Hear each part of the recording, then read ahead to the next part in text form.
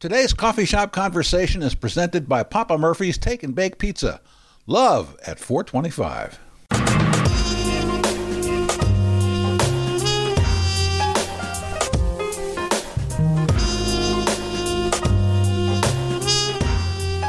Welcome back to Cafe Artichoke for another OMN coffee shop conversation at Artichoke Music. That's 2007 Southeast Powell Boulevard. I'm Tom D'Antoni, as you may know, and the emphasis today is on versatility because our guest, Cal Scott, has written music for TV and documentaries, is a singer-songwriter who is part of the Songwriter Circle, appearing here at Artichoke on Monday, February 3rd. He also was the musical director for the beloved Oregon Trail Band, which fans are missing greatly since they stopped playing over a year ago. He has brought his guitar with him today, and I don't think we'll have too much trouble getting some music out of him before it's over. So let's get started. Meet Cal Scott.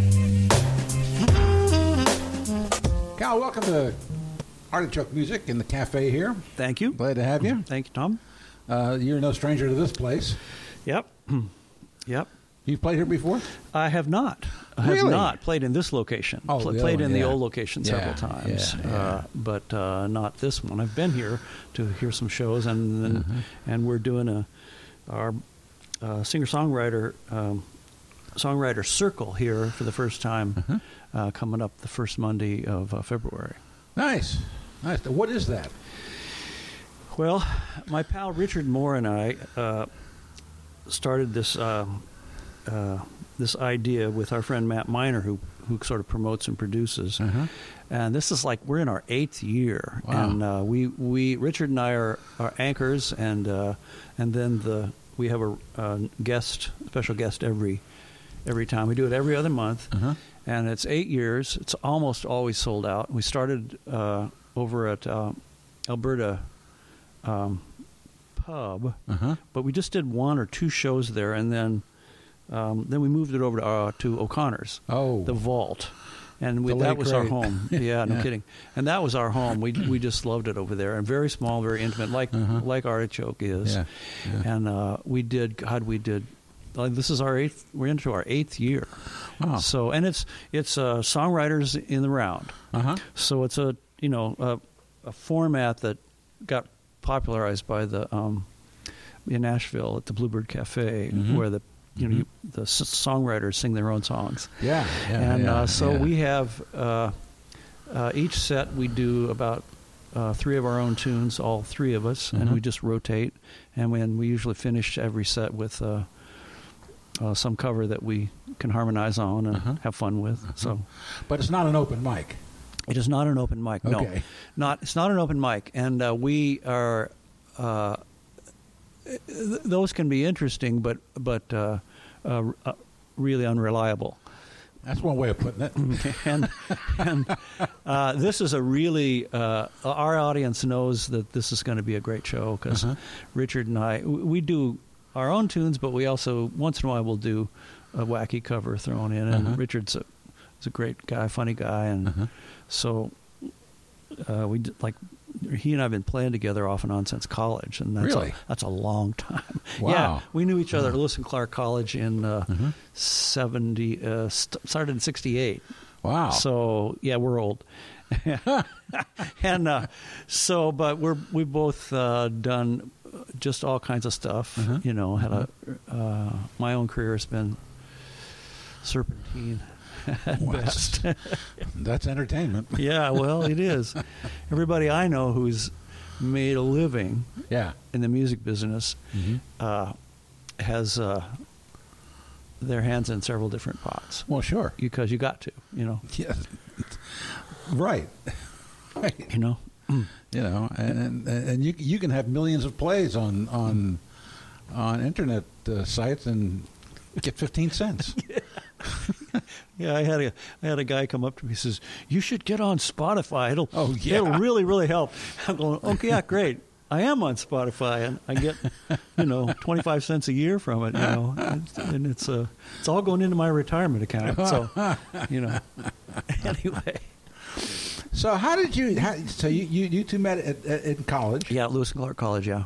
And in a coffee house situation? Yeah, or? well, we were two guys on campus that played music, and so we kind of connected with each other, and we, we'd sing in the stairwell, which was the biggest, the big echo chamber over there, and then there was a woman named Markie Post who became a pretty famous actress in later life. She was there at the same time, and so the three of us had a little trio, and we'd do Crosby, Stills, and Nash, and other kinds of harmonizing kinds of things. And were you what they called folkies? We were definitely folkies. All right, absolutely. I was definitely a folkie, and I was sort of a campus protests singer kind of a guy. Really? Yeah, I did. Of what variety? Phil Oakes or? Yeah, I did.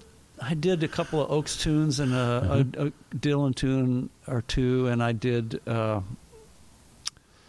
some of my own stuff. Do you know Richard Mimi Farina? Sure. Did several Richard Farina tunes. So, and I was a finger picker. I was in those days kind of just beginning, but I was that became an obsession for a certain part of my career, into Kotke and Fahey and Bert Jansch and. Yeah. Did you ever know Fahey? No, I met him a few times, but didn't really know him. Okay. Yeah. I guess Terry Robb is the guy. Terry's. About yeah, that. you got to talk to Terry about that stuff. Yeah. So anyway, Richard and I knew each other then, and we were in a band for a little while together, and then kind of did our own thing. We both of us got into media. I got. Kind of by chance got into writing music for film. I had a band. There was a club called Frankenstein's in the old days downtown, and it was the hip spot, the happening spot, and everybody had one of those gigs where every band had a night, and it was forever unless you got fired or you quit. And I got a pal of mine was managing the place, and he says the Tuesday night slot is opening. Do you want to come down and audition? And I said, why would they hire a single folky guy like me? It's all bands. It was Sleazy Pieces and Dr. Korn and all those kind of guys and Sunnyland Band. And he says, just come down and audition. So I did, and I got the gig. So I'm in the last quarter of my senior year and at college, and now I'm thrust right into the middle of the hip Portland music scene. Wow. And I got to know all those guys as a result of just doing that. So now, did you do protest songs there, or what? I was doing. I was doing all sorts of sort of folky singer-songwriter songs. Like I Tom did Paxton stuff. I did Paxton. I did Dylan. I did my own tunes. I did Eric Schmidt.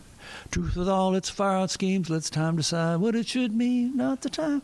Yeah, whatever his name is. Eric von Schmidt? No, it wasn't von Schmidt. Eric von Zipper? No. Yeah, I knew about all those guys, and I did finger-picking stuff. I did Eric Anderson. Eric Anderson, yeah. Kotke and Fahey and some of those guys, Eric Anderson came through here a couple of years ago. Yeah. Yeah. So I did that for a while, and then I started a band that took over that Tuesday night slot called Moonstone, and we were, had a career for a while. And folk rock, yeah. Birds. We did a Bird tune or two. We did some Joni tunes. We did. Yeah. We also were in our naivete fearless, and we did a Chick Corea tune or two. Whoa. Yeah. And from the bossa nova period. This was there was a tune called God was one of his earlier records, and the tune was called Guijira, Guijji, something like that. Yeah, Guijira. Yeah. Anyway, a Latinish sort of a tune, and we did that. And like when Flora Purim was singing with him? Before that. Oh, actually, gotcha. yeah, before that, Light as a Feather record. Oh yeah. So, anyway. I was doing that and writing a lot of material, doing that stuff, and we had a pretty good following. And this guy named M.L. Marsh, who was one of the first disc jockeys at Kink, and then when they first started out, was a fan. And he would come down and hear us, and we did several live remotes on Kink. That's nice. Just, they would come down and mic us up, or our sound guy would give them a feed. And anyway, this friend of his, a guy named Mike McLeod, was a shooter, a cameraman at KGW. Uh-huh. And he was leaving the business and started making his own films. And he asked ML to say, how could I find somebody to do music for this little film I'm doing? And ML says, I know this guy, Cal Scott. He writes cool music. You should talk. We did, and that was like 90-degree change in my career. So that started me off writing music. What that led to another one. Had you ever been interested in writing music for films? Not really. Really? I've been a composer all my life. Yeah. My parents are both musicals, so I've been writing music since I was a kid, but never thought of writing music for film. But this was just a cool little thing, and then I did that film, and then another one, and then pretty soon it was my day job. Now, when you say writing music, do you mean actually notating or just making up tunes? Both. When I came up, it was pretty much in earnest when I came up was in the 80s, and that was at the very beginning of the computer. Yeah. How important it was to film writing. And I had one of the first computer-based systems in Oregon. Really? It was built on an Atari platform. Huh. And so I kind of got into it on that level. And so I learned all about samplers and all of that kind of stuff. And I play several instruments, so whatever I couldn't play, I would do that or hire out players. Sometimes it required writing it out, and often it was just play this. Yeah. I can do that, and I did score it out when I needed to. Now, do you prefer, when you're doing that kind of work, do you prefer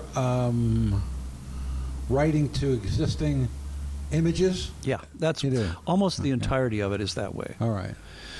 There's a lot more sort of licensing going on now. Yeah. But in my career, it was always to the picture. You'd always get a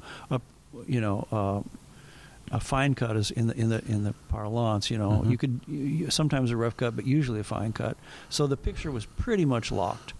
And then you'd sit down with the director and say, okay, where do you want the music, and what do you want it to sound like? What's the scope of it? Is it small? Is it big? What is it supposed to do? And most all of it, Tom, was documentary stuff. Yeah. Almost all. Yeah. But I did lots of other little commercial projects through the years and different kinds of stuff. But a whole bunch of stuff for PBS. And do you have a favorite? Of the stuff I did? Yeah. I did a bunch of historical pieces for PBS. One was called Sinking the Lusitania, and one was called The Bay of Pigs, and another one was about the troubles in Northern Ireland, or in Ireland, not just Northern Ireland. Yeah. Those three would be my favorites. When I did the one about Ireland, I wanted to base it on traditional Irish stuff, and I knew people. There's a guy named Kevin Burke who's one of the been on this podcast. I did TV stories on him. I know Kevin. Yeah, he's one of the very, very top Irish fiddlers in the world. And happens to live here. And a very interesting guy to talk to. Really interesting guy. Yeah. And so I called Kevin. I didn't know him. I got his number and called him, asked him if he would consult and play. So we took all these traditional Irish tunes. And then I took the themes out of them and made them into film score. And he played the fiddle parts on them. And that's how I met him. Yeah. And then a few years after that, he said, well, you want to get together and do some recording? And I'm going, yeah, sure. Yeah. And so we did that for a while. And he says, well, how would you feel about doing a CD with me? Wow. And I said, well, yeah, I'd love to, but why me? I mean, I don't play that style. And he says, because you don't play that style. And you'd bring something different to the mix. That sounds like Kevin. Yeah, so we did, over several years, we did the first record. And then when it was finished, he says, well, let's go tour it. So we did. Wow. And so that was called Across the Black River. It was released in 07.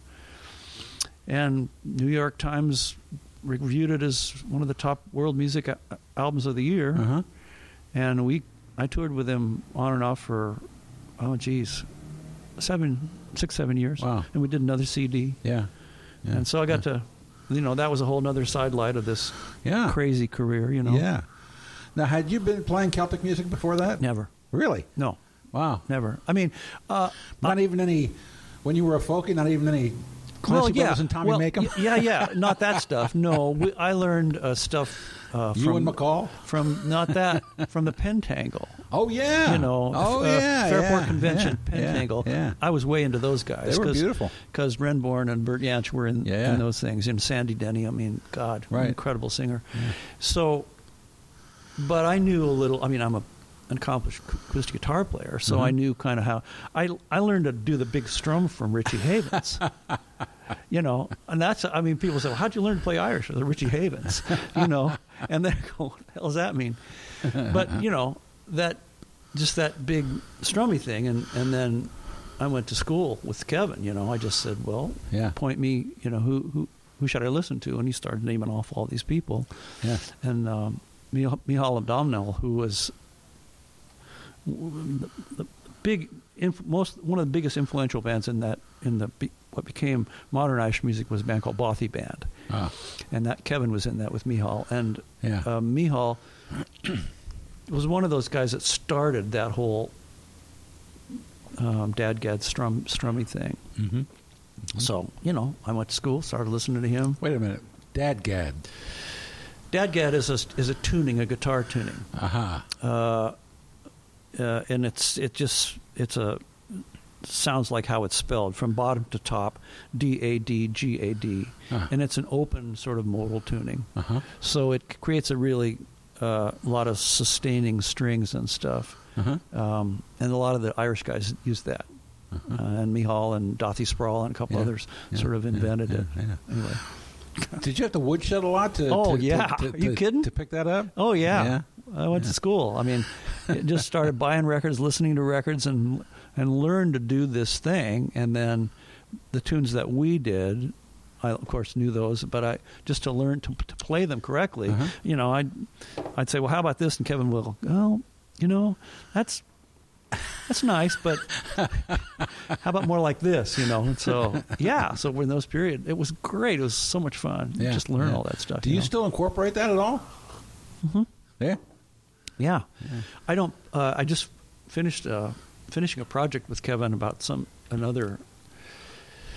guys are putting poems of Yeats to music. Really? And they asked Kevin to participate, and he asked me to do the arrangements for the three that he's involved in. What's the instrumentation? The ones that we're actually only doing two. They pulled the plug on one of them, but one of the tunes is piano, guitar, bass, fiddle, and vocal. Nice. And then the other one is just harp and fiddle and vocal. And I wrote the harp. Harp meaning stringed harp or harmonica? Yeah. Well, Kevin said that. We should just give him a blues harp. Yeah. Isn't this what you mean? No. It's... well, we just did the whole thing with like all these harmonica players, and they all use the word harp. Exactly. Well, this is a traditional Celtic harp. And I know a woman who's a very good harp player, and so I wrote a part for her, and she came in and played it brilliantly, and then added her own, enhanced harpness to it. They have harp concerts in here, in Artichoke. Yeah. I haven't been to one, but I've seen the posters. Yeah. I actually met the harpist. It's a whole thing. On my way out the door. Yeah. I mean, there's a Turlough O'Carolan, an Irish harpist from like 1700s. Wrote a whole bunch of music, and that's carried on in the tradition. I have two CDs. I should have brought you them. Two CDs with Kevin, and then on my record, on my songwriter record from 2013, is a tune that he and I wrote together about his upbringing. So that's about as much as I delve into it these days. So. Well, okay, cool, great. What else? What are you writing about these days? Yeah, great question. And you of course, you're writing lyrics too, right? Yeah. The newest tune is a sort of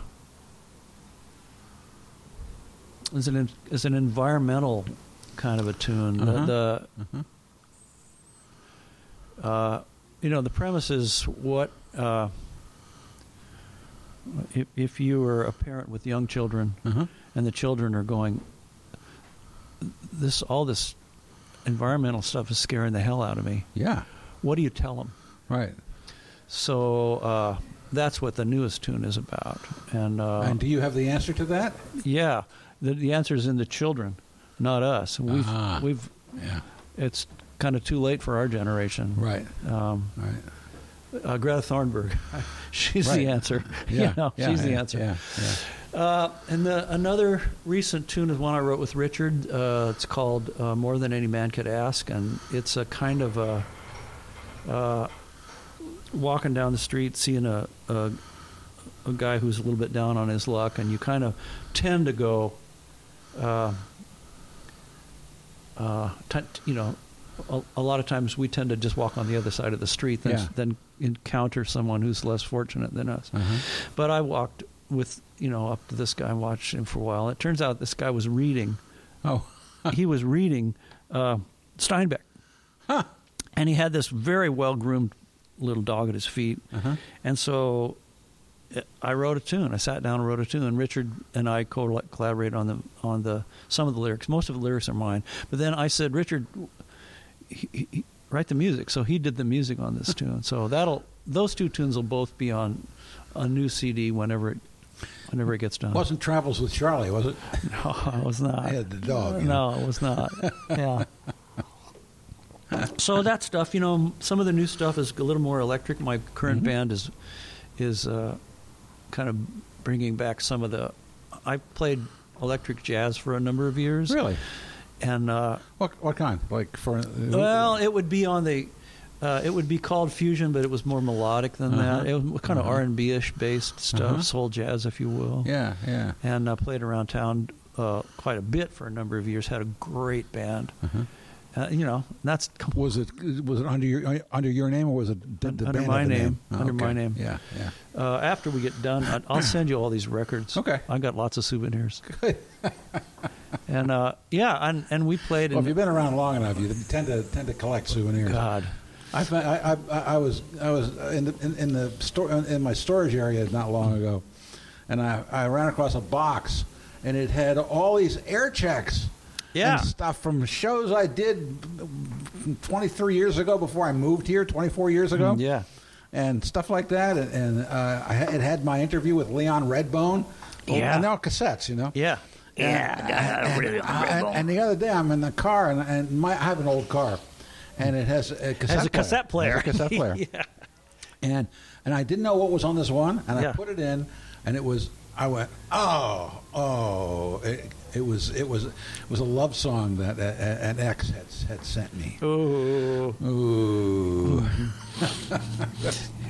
That's not good. I mean, it was good, but it was horrible. Yeah. It was wonderful and horrible at the same time. Yeah. It was an Annie Lennox tune. Beautiful tune. Yeah. All right. Stop it. Well, anyway, I the new band. I've been doing this for a few years. The Cardwood Box, the 2013 record, is I did it really because I was touring with Kevin, and I was doing 2 songs a night in our shows, and I wanted to have a record I could sell at the gig. Right. And just about the time that he decided to do these tours on his own without me is about when I finished it. Huh. But so it has a kind of a folky bent to it with a little bit of New Orleans stuff undertones and some Celtic stuff, because that was what I did with Kevin. Do you have a drummer? Yes, Who on do a you few use? cuts. Who do you use? I did. Dan Stuber, the Trail Band, is on some cuts. Kip Richardson is on a couple of cuts. Then I played a lot of stuff myself with the programming the noises. Do you miss the Trail Band? hell yeah. Okay. We did that for 25 years. Yeah. And, it was a lot of work for Marv and Rindy. Yeah. And they were the leaders, and they carried a lot of that stuff. And, the rest of us it was a great ride. Well, you were the musical director, weren't you? I was. Yeah. In the beginning, it had some meaning, but in later years, everybody in the band was a band leader. Yeah. And so it would, I would kind of was Marv's right-hand man in a lot of respects, but and I did some arrangements, but so did Phil Newman, did a bunch of arrangements and stuff. And I guess there's no sort of form of that band you could put back together without Marv and Rindy. No, that's right. And and it was, God, it was great, a great thing, and a tremendous audience. The band started as a stage play. Really? Yeah. Marv was hired to write the stage play about the Oregon Trail. 150th anniversary. So there was a stage play, and we were an on-stage sort of town square band, if you will, and members of the cast. And we did the stage play over a year or so, toured it all around, and then people said, well, can you keep doing the thing? Marv says, no, we're done with the play. Well, what about the band? Can they come play, Well, Marv says, well, it really isn't a band, but, well... Anyway, well, what about it? So he called us up, and we got together, and he says, people are asking for this. Yeah. Do you guys want to do some gigs? And we're going, okay. Oh, yeah. And that was in 93, probably. It's hard to turn down a gig. And so, we did a few things, and then the state of Oregon asked Marv to take the band to Japan. Wow. And so we did 2 weeks in Japan at a kind of a trade show thingy there. And that was really the crucible that made us a band, I think. Oh, sure. It was a blast. When a team goes on the road, a sports team goes on the road, that's when they bond. Yeah. And so we did that, and then we came home. We went, what else could we do with this kind of ensemble? We said we could make Christmas music, really good, interesting stuff. We did the first record, was instrumental, and we started doing shows, and it just took off from there. And it's 25 years later. Wow! Finally, Marv and Rindy said, "Okay, that's enough." It was a hell of a run. Yeah, I'm sure the audience is still out there for it if they ever wanted to do it again. Yeah. Oh well, we sold out, Tom. We sold out 5 shows at the Aladdin every year. Sold them out. Oh, I know. And, and that's what, 3,000 people. Yeah. Every year. Yeah. Plus shows in Forest Grove and the Dalles and Hood River and all the other places, and they were always really well attended. Rabid fans. So if there was a reunion tour at some point next year, in fact, Willamette University choir director has asked a few of us to play with them, and it's going to be called, I don't know, Oregon Sextet or Oregon Trail Sextet or something.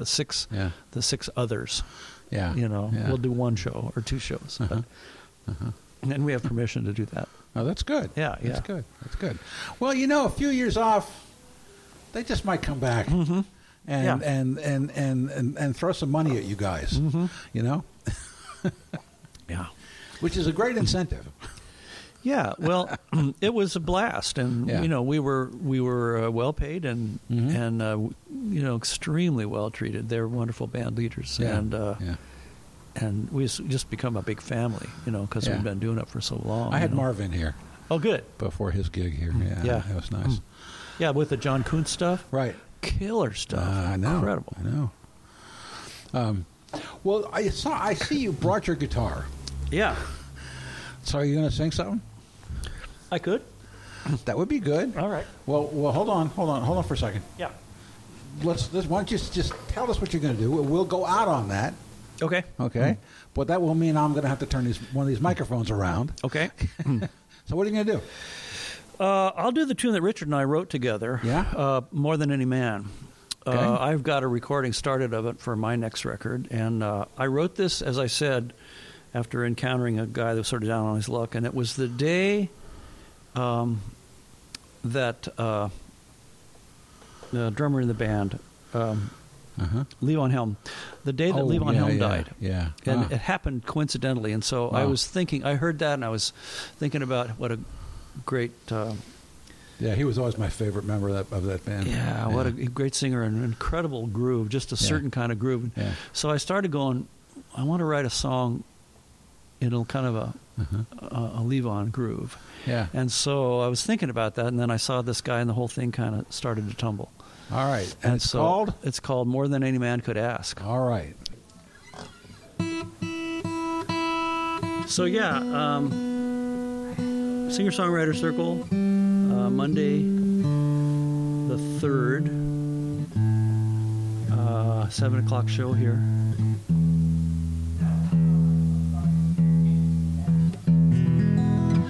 And it'll be a blast. It always is. It's really, really fun. And we've there are some advance tickets, so you can get them at our special guest this time is Denny Bigsby, who is very well known as the in-demand bass player in town, one of the best top guys.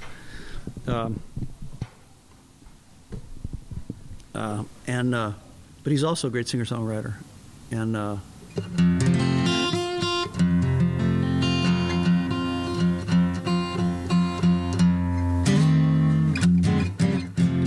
so this is a tune called More Than Any Man Could Ask.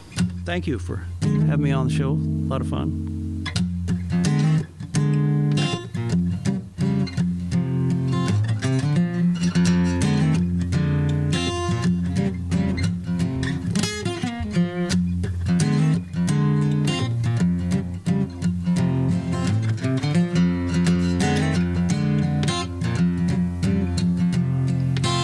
Frank looks like a statue on that bench on Dover Street. He's got a nose in a book and a happy dog at his feet.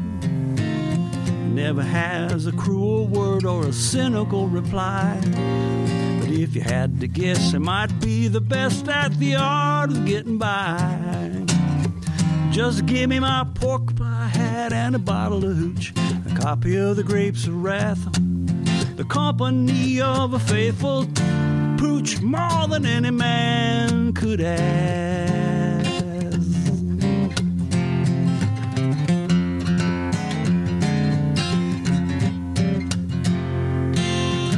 He don't talk about Vietnam or the Curry County Jail. He won't tell you that success in life is all about the way you fail. You can ask him about the trial and why he copped a plea.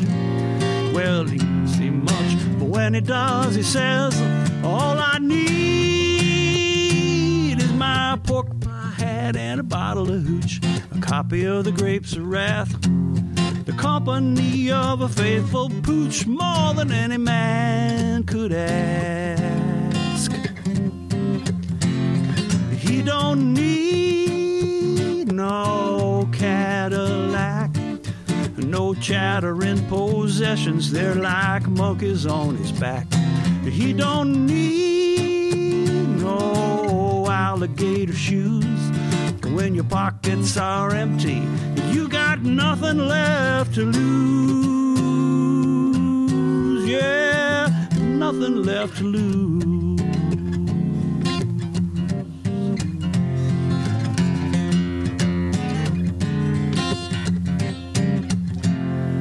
Well, Mary checks in once a month. It's always on the first.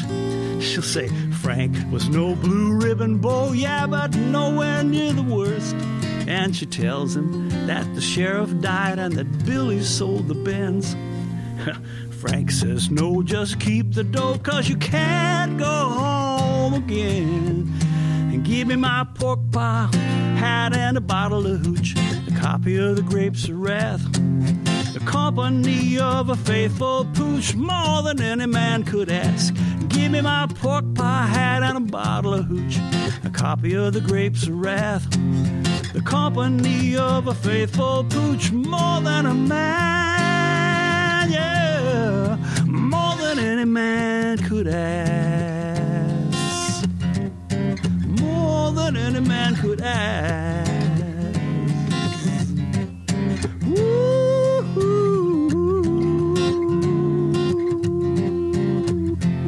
any man could ask.